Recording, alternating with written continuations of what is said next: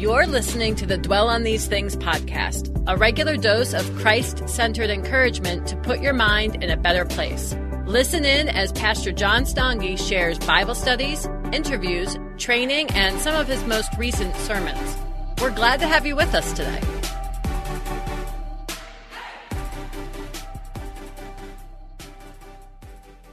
Well, today we're starting a new series through the book of Ephesians. I don't know if you've ever had the chance to read through the book of Ephesians, but I'd strongly encourage you to read through it, and not just once. The book of Ephesians is the type of thing that if you actually make a pattern of reading it with regularity, you will come to understand Christian doctrine in a much deeper way. And it's not a very long book.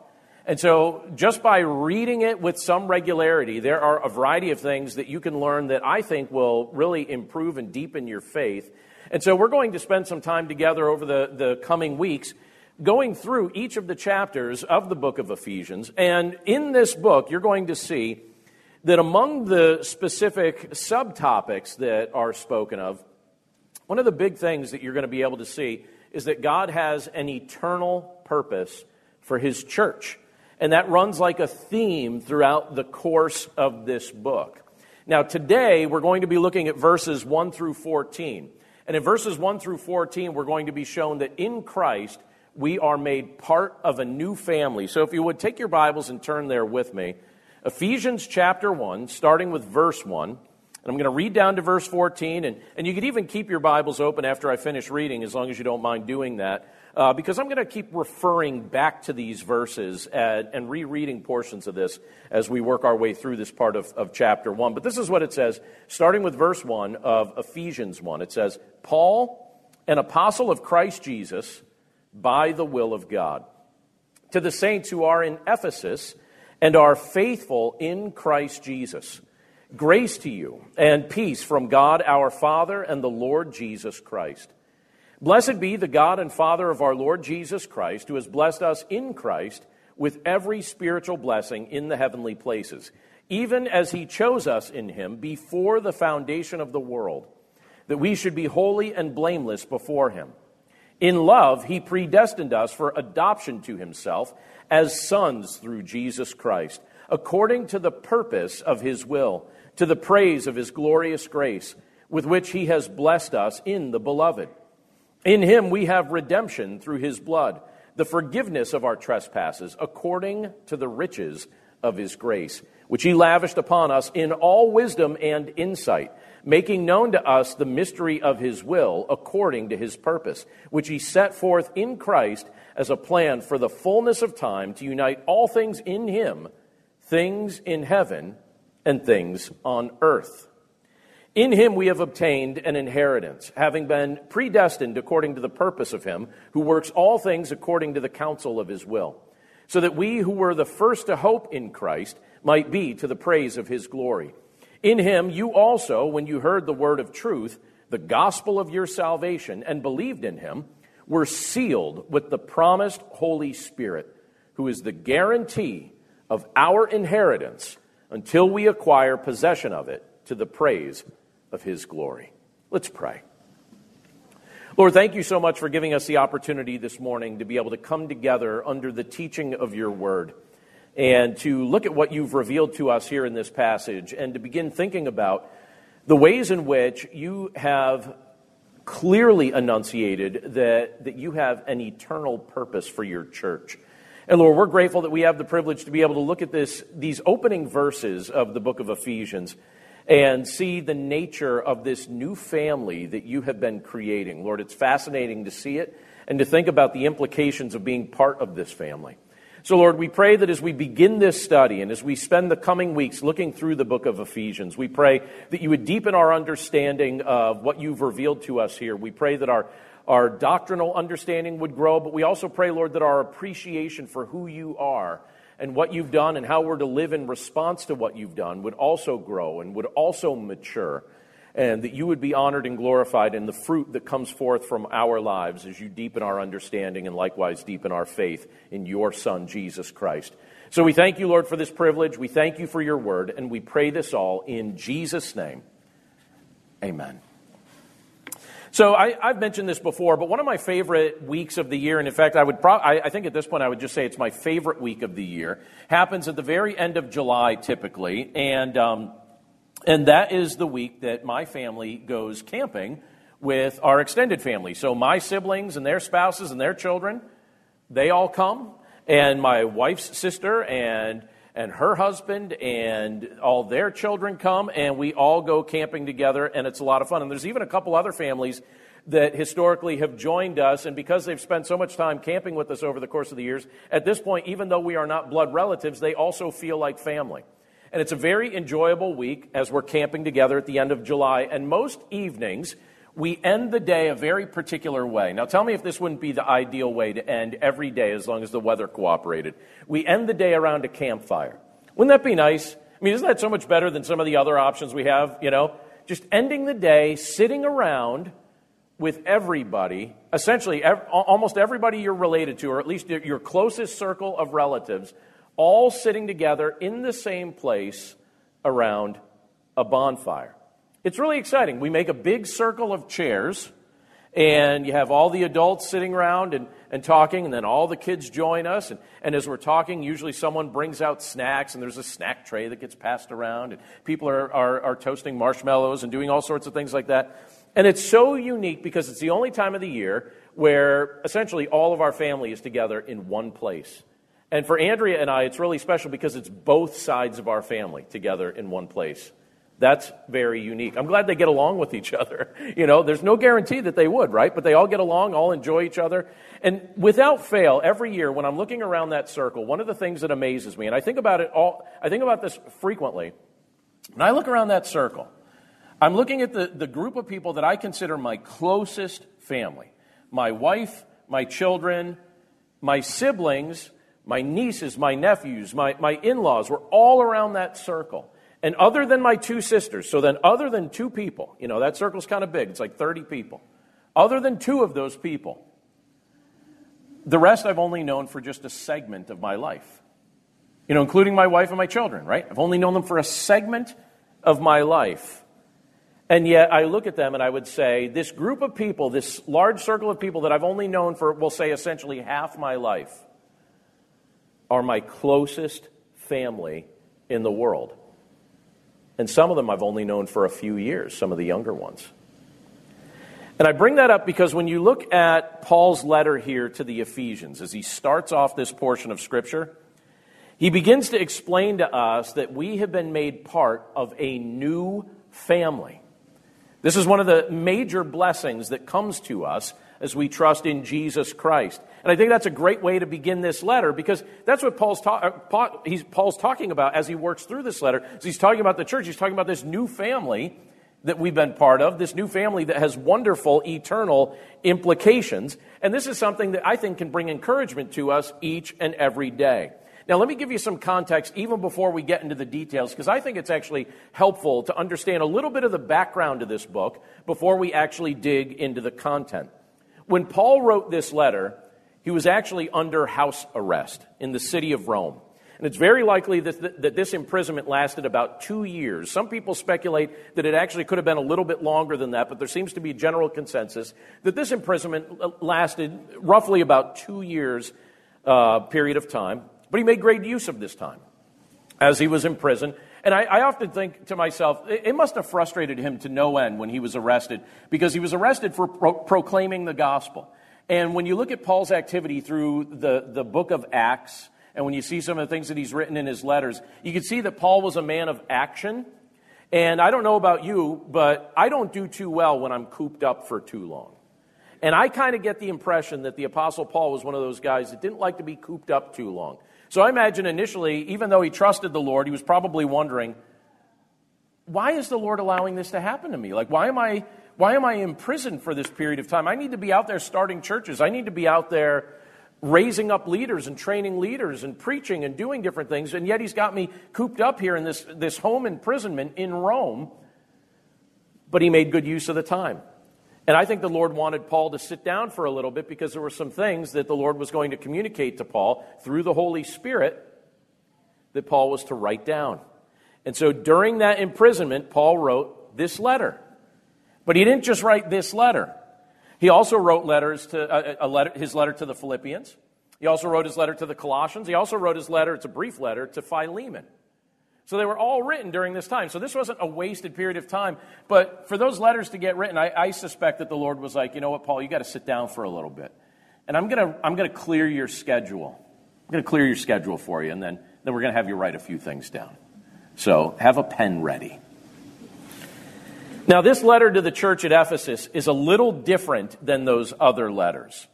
Some of the letters that Paul wrote during the course of his ministry, he wrote to individuals. Some letters he wrote to churches. But this one in particular, it's a little bit different.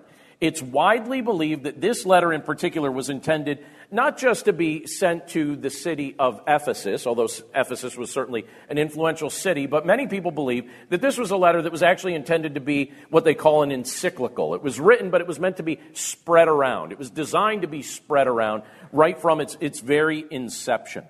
And so you have Paul thinking, all right, this needs to be shared where all the believers are gathered in this region because I want them to understand better doctrine. I want them to be able to fend off false teaching. I want them to understand the nature of the gift of salvation that we have through Jesus Christ. And so when you read through this book, what you discover is that this is a doctrinal book that the Holy Spirit inspired Paul to write in order to help the church understand foundational areas of doctrine and faith and how those concepts were to be applied to our daily living. Now, when you look at this book, it's typically, the way we divide it, we chop it up really into 6 sections. We like to chop it up into 6 chapters. And there's a very simple way to outline this book in your mind. You can look at the first 3 chapters in a general way as a summary of what God has done for us. So if you ever want to just kind of sit back for a little bit and meditate on the concept of what has God done for me, read the first 3 chapters of the book of Ephesians and just note all the different things that God has done for you. So that's how the first half of the book, in general, could be summarized. And then the next 3 chapters you could look at and basically look at those 3 chapters as, so what am I supposed to do with this? How am I supposed to live this out? What am I supposed to do, or how am I supposed to respond to what God has done for me? So you have half the book focusing primarily on what God has done for us, and half the book primarily focusing on how we can live in response to that. But God's eternal purpose for the church is explained here in this brief book. And like we already mentioned, this new book here, it begins by helping us to see that through Christ we have been made part of a new eternal family, and that allows us to enjoy eternal blessings that are far beyond anything that we could naturally imagine. So let me show you a few very significant things in the book of Ephesians, right here in this opening chapter. And one of the things that we could see, if you look at verses 3 through 6, and I'm going to reread these for us in just a second here, but here you have Paul demonstrating for us and explaining to us the benefits of being part of this new family. What does it look like for you and me to be part of this new family? Let me read verses 3 through 6 again. He says this, "Blessed be the God and Father of our Lord Jesus Christ, who has blessed us in Christ with every spiritual blessing in the heavenly places, even as he chose us." It's kind of interesting, by the way, as I'm reading this. You could almost make a list. You could treat this like a list, right? He says, even as he chose us in him before the foundation of the world, that we should be holy and blameless before him. In love, he predestined us for adoption to himself as sons through Jesus Christ, according to the purpose of his will, to the praise of his glorious grace, with which he has blessed us in the beloved. Very powerful statement there. Now, when I was a small child, I thought it was the coolest thing that my family owned a grocery store. I thought it was the neatest thing. Many of my favorite stories from my childhood come from days that I had the chance spending with my grandfather and my father at Stongy's Market on Cedar Avenue in Scranton, Pennsylvania. And when I would pull up there in my parents' car and I'd look at that building, I always thought it was the coolest thing to see our family name on the sign outside that building. I always enjoyed it. I thought it was pretty special when I would walk around that store as just a young boy for people to know that I was the owner's son, because that's typically how people would refer to me as a kid walking around that store. It's like, oh, his dad owns this place. Oh, he's the owner's son. He's the owner's son. And in my mind, I was like, that's right. I'm the owner's son. And I have the same name as my dad and the same name as my grandfather. So if you say John Stonge, you could be talking to any one of the three of us, and we share authority equally here. Right, Dad? Right, Grandpa? Not quite. But I thought it was pretty special. And you know what else was pretty special? And you're going to appreciate this a lot. And you don't even know why yet. But I've heard you tell me that you enjoy deli meats like I do. All right? So when I was at that store as a young child, still in my single digits, they taught me how to work the slicer and all that. You could never get away with this now, okay? It's a different era. But they taught me how to work the slicer because they were tired of having to do it for me all the time. And they're like, listen, your hands work, your eyes work the slicer. Stand on a milk crate and cut meat for yourself if you need to. So I got good at slicing meat at a young age. And one of the benefits of being the owner's son in that store is that whenever I wanted, I could go behind that counter and select whatever deli meats I want, whatever topping I want. I could take the meat, put it on the slicer, and I got good at slicing it paper thin. You know how you like it? I mean, I like it that way. I don't know if you like deli meats thick, but I like it just paper thin. And we would, my sisters and I, we would kind of compete to see who could make it like almost invisible, like who could make it almost see-through. What child wouldn't love playing with a meat slicer? You know what I mean? Like this was a good experience in my childhood. And we got and then whatever toppings. I could make like giant deli sandwiches. And can I tell you, my wife is downstairs, I think, for Children's Church. She will confirm that this is a true statement. She said to me when we first got married, she said, "Do you have any requests? Like when I go grocery shopping and get foods, are there like what do you think you would want to eat with regularity?" And I said, "I'm not super picky. I really like very basic things, but I said there's one thing I am kind of picky about." I said, please don't buy the junk lunch meat. Buy the good lunch meat. And I still remember you know how you argue about really stupid stuff when you're first married? Like really stupid stuff? I remember one time she bought the not so good lunch meat, and I took a bite of my sandwich, and I was like, the world stopped. I was like, I'm sorry, but my palate has been trained to appreciate a higher caliber of deli product than this. And she's like, okay, it was on sale. I won't buy it again. But I thought it was pretty special as a child walking around that store and being able to then walk behind the counter and be able to use that slicer. It was all part of just like the benefit of being part of our family. I was thinking about that a little bit when I was thinking about this concept of the benefits of being part of this new family that we're part of through Jesus Christ. Because that's what this scripture is illustrating for us. You and I, we have walk behind the counter, use the slicer privileges. If I could use a deli analogy for an eternal benefit. But that's the nature. This is how my mind thinks. So please work with me, all right? Apply it how it makes sense to you. But that's how it makes sense to me. Through Jesus Christ, we've been made part of the family of God forever. And He doesn't want you at a distance. He doesn't want you on the other side of the counter.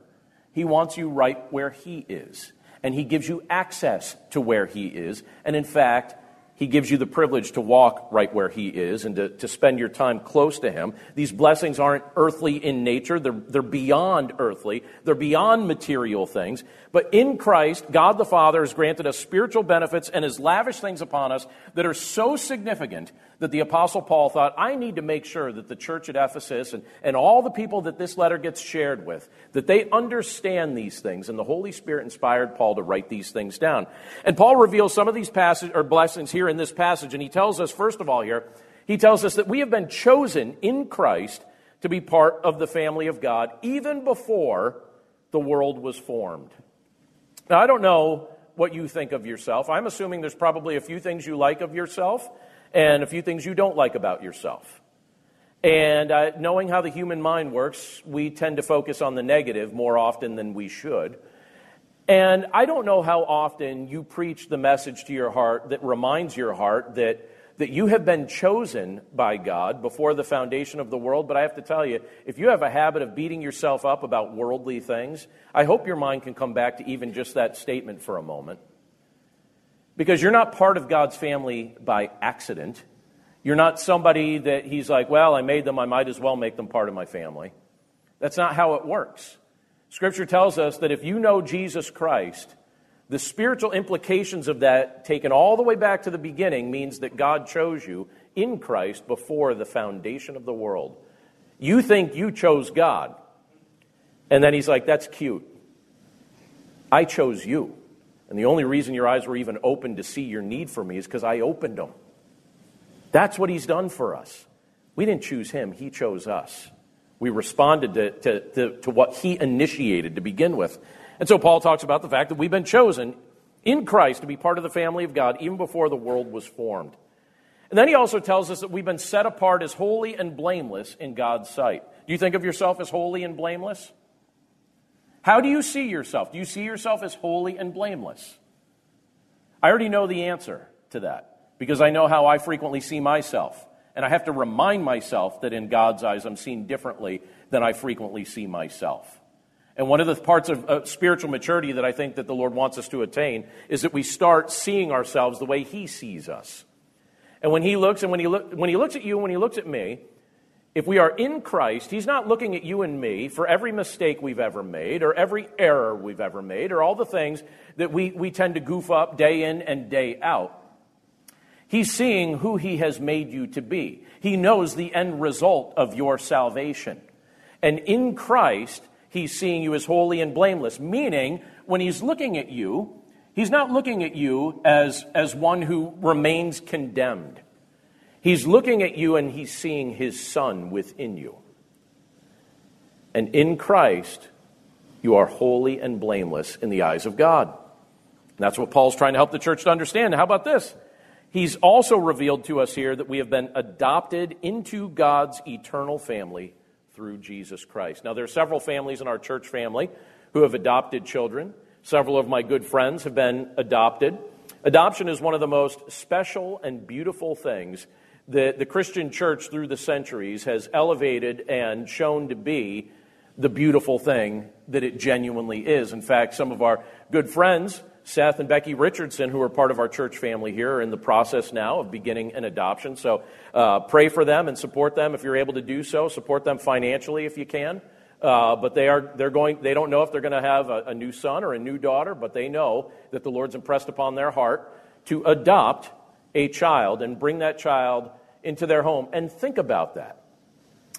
That child, and I don't know where that child's going to be born, and I don't know all the details about that child, God knows, but think about the blessing that child is going to have. Those of you, now Seth and Becky are going to be highly embarrassed when they hear this, all right, because I'm saying this not in their hearing.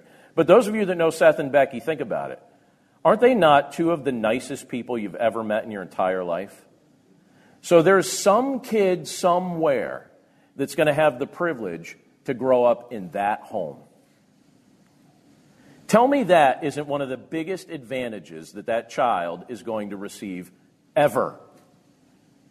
Some child somewhere is going to be adopted into that family and have the privilege to grow up in that home. And to have godly parents who model the love of Christ, who love that child, who raise that child up to know Jesus. And then I look at this portion of Scripture, and it says that we have been adopted into God's eternal family through Christ Jesus. You've been adopted into the family of God. He wants you as part of his family. And think about the blessings and the privileges that come to you forever because you're part of it. So these are pretty eternally significant blessings. And these are things that far outweigh the material blessings of this world. But most people, what do? Most people spend their lives completely enamored with the material blessings of this world. And they don't think a whole lot about spiritual blessings because those aren't the things that we see with our natural eyes. Those are things we learn to appreciate when the Holy Spirit opens up our eyes to begin seeing them. And even in the city of Ephesus, where this letter was initially shared, that was something that was very much a priority, to see things from an earthly standpoint, to see things from a material standpoint. That was the culture of the city. That's how they saw just about everything. In fact, in that city, there was a large temple. And it was a temple to the goddess Artemis, also referred to as Diana. So this large temple was there in the city. It was a temple that took actually, I don't know how long you think a long building project is. That temple took 220 years to build. And it made Ephesus a city that people would travel to from all over the place. And people would spend a lot of money when they were there. It was a tourist destination. And they would come and they would worship Artemis. They would come, they would worship Diana. Artemis was a fertility goddess. So what are people worshiping when they're worshiping a fertility goddess? Basically what they're saying is they have the desire to prosper in an earthly way. So fill me with abundance of earthly things. That's what they're basically coming to Ephesus to worship. The goddess that they believe will ultimately give them an abundance of earthly things. And when I look at that, when I think about the historical context that the Apostle Paul was writing this letter in, I think, it's sad to think that these people were so wrapped up in what they thought earthly benefits might be or what earthly benefits might look like, and they weren't really thinking about supernatural benefits that come, and that was an issue in the city. And then I think about the fact that, isn't it sad to consider, even in our day and age, how many people, which would be most people, really just prefer material blessings over spiritual benefits? And isn't it doubly sad when that creeps into our mind as believers in Christ who have been blessed with so much more, and yet we spend so much of our time and our life thinking about things that really are just temporary things? It's like worshiping a popsicle on a hot day. It's like, you got it. Oh, it's nice. Yeah, it's good. It's enjoyable. It's going to be gone in 5 minutes. You really want to give your life for that? You want to devote your life to that frozen treat on a hot day? It doesn't make any sense, but yet that's what we so easily do, because it's easier to gravitate toward what we've seen than to gravitate toward what we haven't seen. And that's why the Lord tells us that the essence of faith is trusting Him for the things we haven't yet seen with our eyes yet. But for those that have come to faith in Jesus Christ, we don't have to try and find our sense of identity or a sense of value or a sense of worth in temporary things. In Christ, think about the eternal benefits that Paul already listed for us here. In Christ, we've been chosen. In Christ, we've been adopted into the family of God. In Christ, we're seen as holy and blameless. And these blessings remain true of you in Christ, regardless of how your present-day circumstances may change. Your job title might change, but that doesn't change the fact that you've been chosen by God. Your income might change. Your location might change, but that doesn't change the fact that you've been adopted into God's family.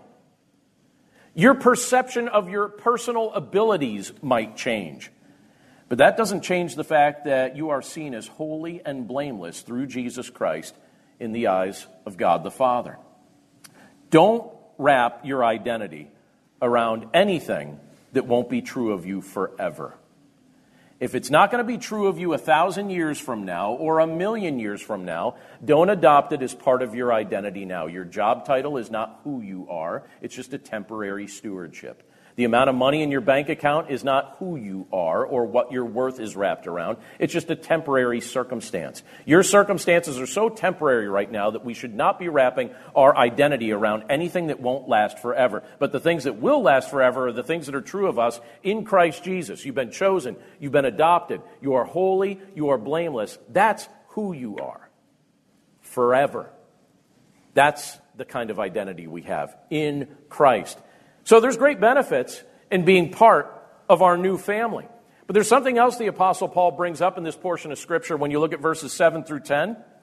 And he explains to us, so that we don't devalue what's been done for us, he explains that the highest price possible was paid to purchase your freedom, to make you part of this family. Look at what he says in verse 7. He says, in Him we have redemption through His blood. So he's saying, in Christ we have redemption through His blood, the forgiveness of our trespasses, according to the riches of His grace, which He lavished upon us in all wisdom and insight, making known to us the mystery of His will, according to His purpose, which He set forth in Christ, as a plan for the fullness of time, to unite all things in Him, things in heaven and things on earth.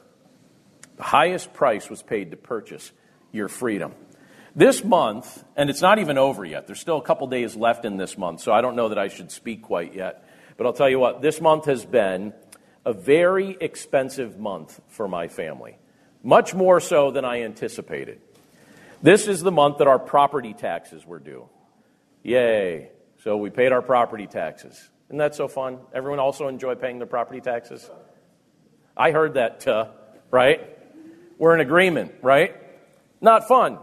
We also paid for an upcoming vacation. That's fun, but we're paying for it ahead of time. And so I was like, well, let's reserve it now so that we've got our spot. We also had to pay for car inspections this month. That's fun too, right? Paying for car inspections. How about school shoes for the kids? That's fun too. Well, we got to pay for that. Paid for airfare because we traveled down to Nashville a few weeks ago, so that was fun. We also paid tuition for 2 of our children to attend summer camp. Also a blast. This week we had a chance to pay for some college fees. Love that. Amen, college students? Love paying those college fees. That's right. Paid that this week. And then just a few days ago, I noticed something when I turned on the water in my house. I was like, this is weird. I was like, why won't it heat up? And I was like, oh no. Our water heater is 16 years old, so I knew in my heart what I was about to see. And I go downstairs and I see rusty water leaking out of the bottom of our water heater. And I was like, why this month, water heater? Like, just one more month. Why this month, right? So I called my good friend Frank. I said, Frank, I need a favor. Can you come and replace my water heater? And within 4 hours, I had a new water heater installed. So that was great. And he said, well, I've got good news and I've got bad news for you. And I said, what's that? And he goes, well, the good news is you have a new water heater. And the bad news is those cost money. So I was like, I know. And I paid that. But I looked at that and I was like, all right, so in one sense, I thought, all right, well, Lord, I'm grateful that I was able to pay for all of that. I'm also grateful that not every month is like that, because when I was looking at it, I was like, it's just one of those days. It's like when you move into a new house and every time you go out of the house, you're spending $100 at Lowe's. You're like, why does it cost? Nobody move. We are not walking out of this house, right? If we walk out of this house, it will cost us $100, maybe $200. Don't move. Nobody move, right? Kind of an expensive month. And then you look at what's said here about our redemption through Jesus Christ. When I look at what the words that Paul shares here in this passage, we realize that the price we may pay on this earth during our most expensive month, it could be the most expensive month you've ever had, it's nothing compared to the price that God paid to redeem you from your sin and from your condemnation. It is nothing compared to the price he was willing to pay to do that. Scripture here tells us that we have redemption through the blood of Christ. So Jesus redeemed us from sin. He paid for our freedom with his own blood. Through him, Scripture reveals to us that we are released and we are delivered from our slavery to sin, from our slavery to Satan, from our slavery to death. We've been delivered from these things. That means that God was willing to pay the highest price possible to secure your freedom. And now through Jesus Christ, what the Scripture here is revealing to us is that we are forgiven of our sins.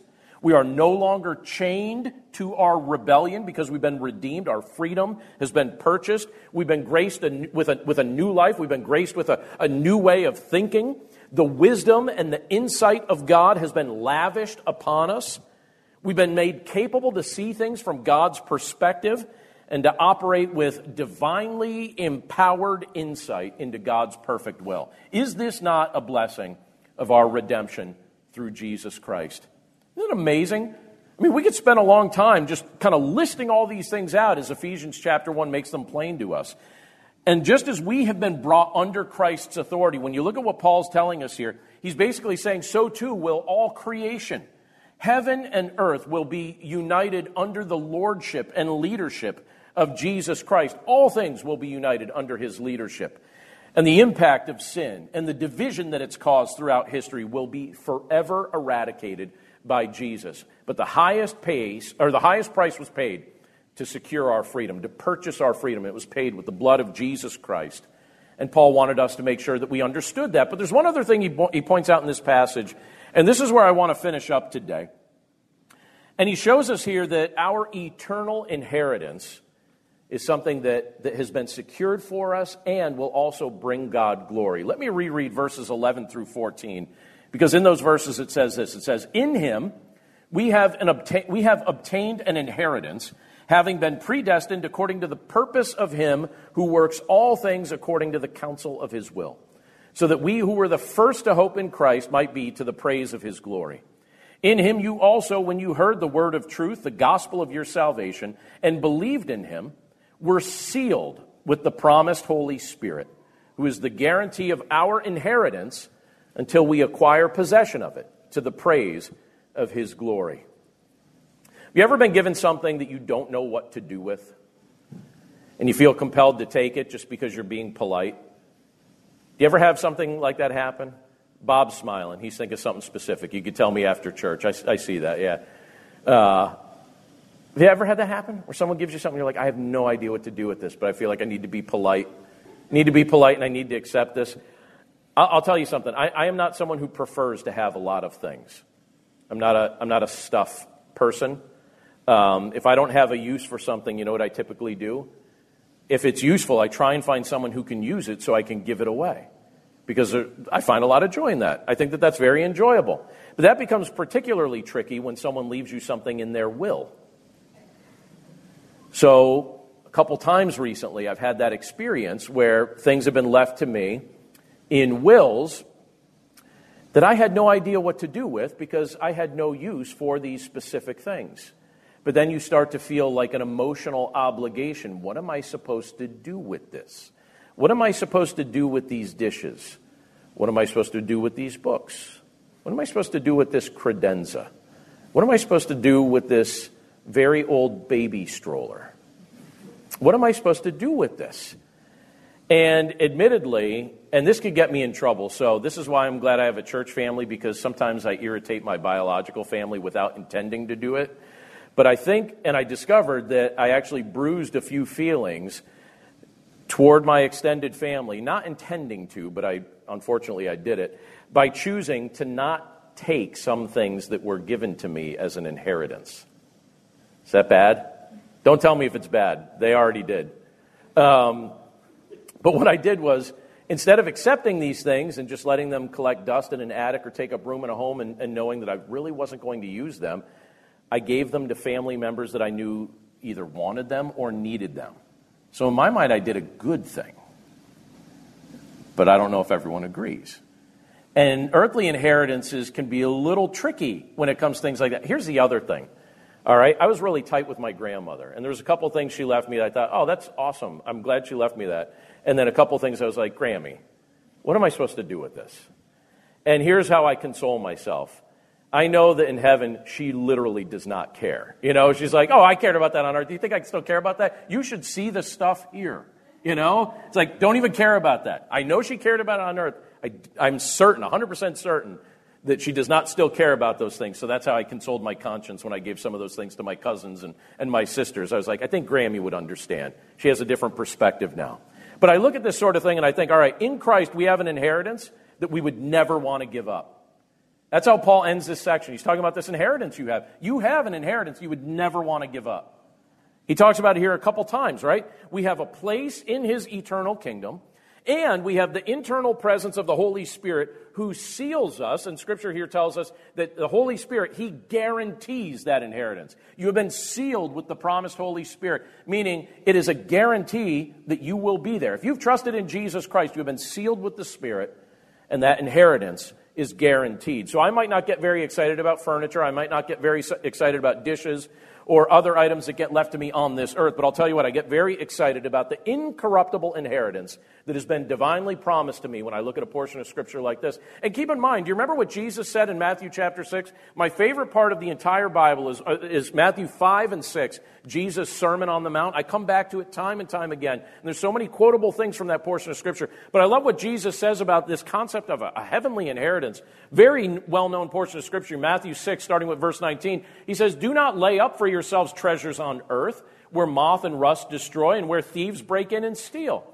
But lay up for yourselves treasures in heaven, where neither moth nor rust destroys and where thieves do not break in and steal. For where your treasure is, there your heart will be also. Where your treasure is, there your heart's going to be also. If your heart's latched onto things of this earth, you're going to end up doing what the people of Ephesus were doing. Many of the people in Ephesus just worshipped and idolized the things of this world. And they prayed to Artemis for more prosperity and more earthly riches and more earthly fertility and all sorts of things like that.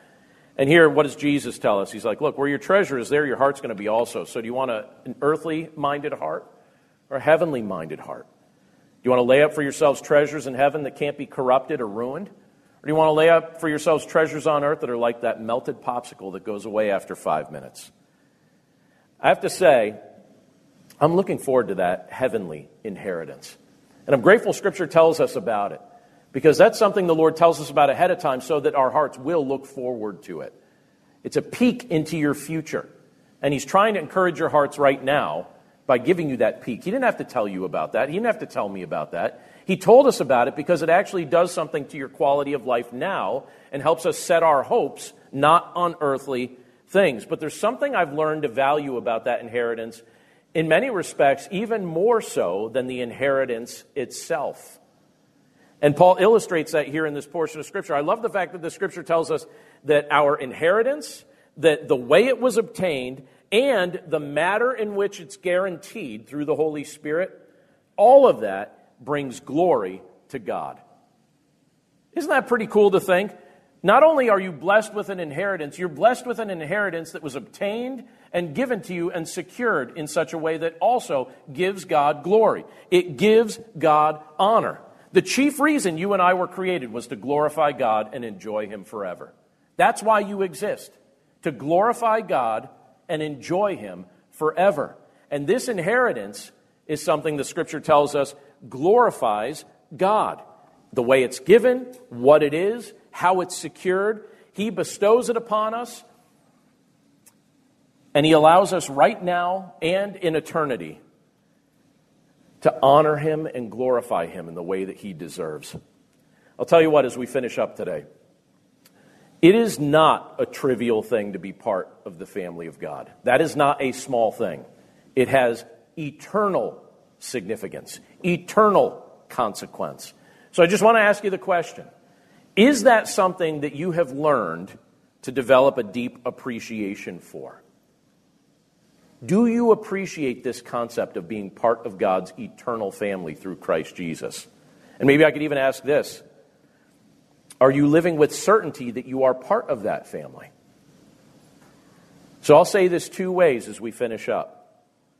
If you are not yet living with certainty that you are part of that family, very simply, let me encourage you to place your full trust in Jesus Christ, who paid the highest price to redeem humanity, to purchase your freedom with His blood.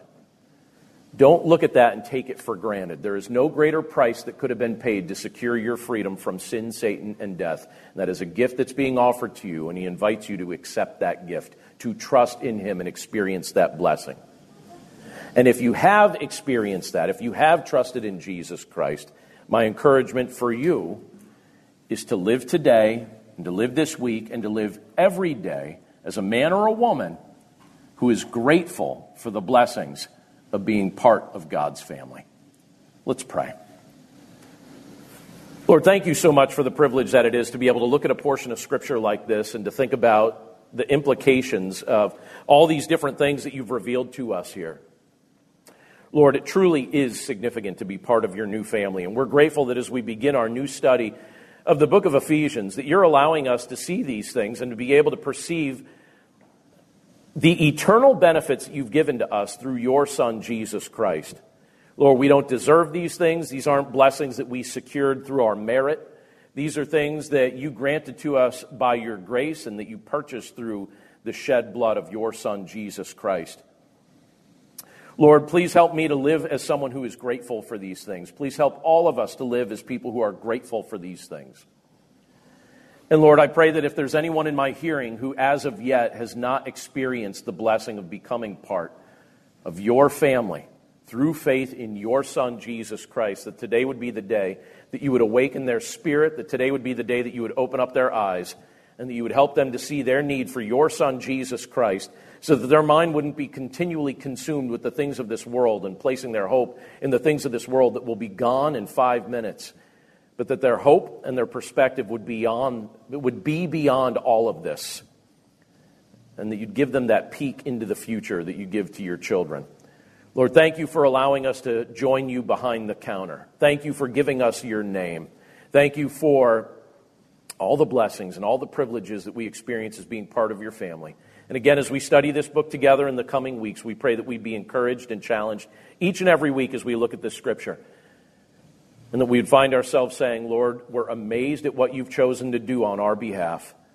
And we're just so grateful to be the recipients of your blessings. Help us to live out our lives in such a way that we show that gratefulness. We thank you, Lord, for all of these things, and we pray this all in Jesus' name. Amen. Hello, my name is Adam Comer. And I'm Ryan Chittister. And we're the host of Life After Addiction podcast. If you or someone you love struggles with addiction, check us out, Life After Addiction podcast, and you can subscribe at lifeaudio.com.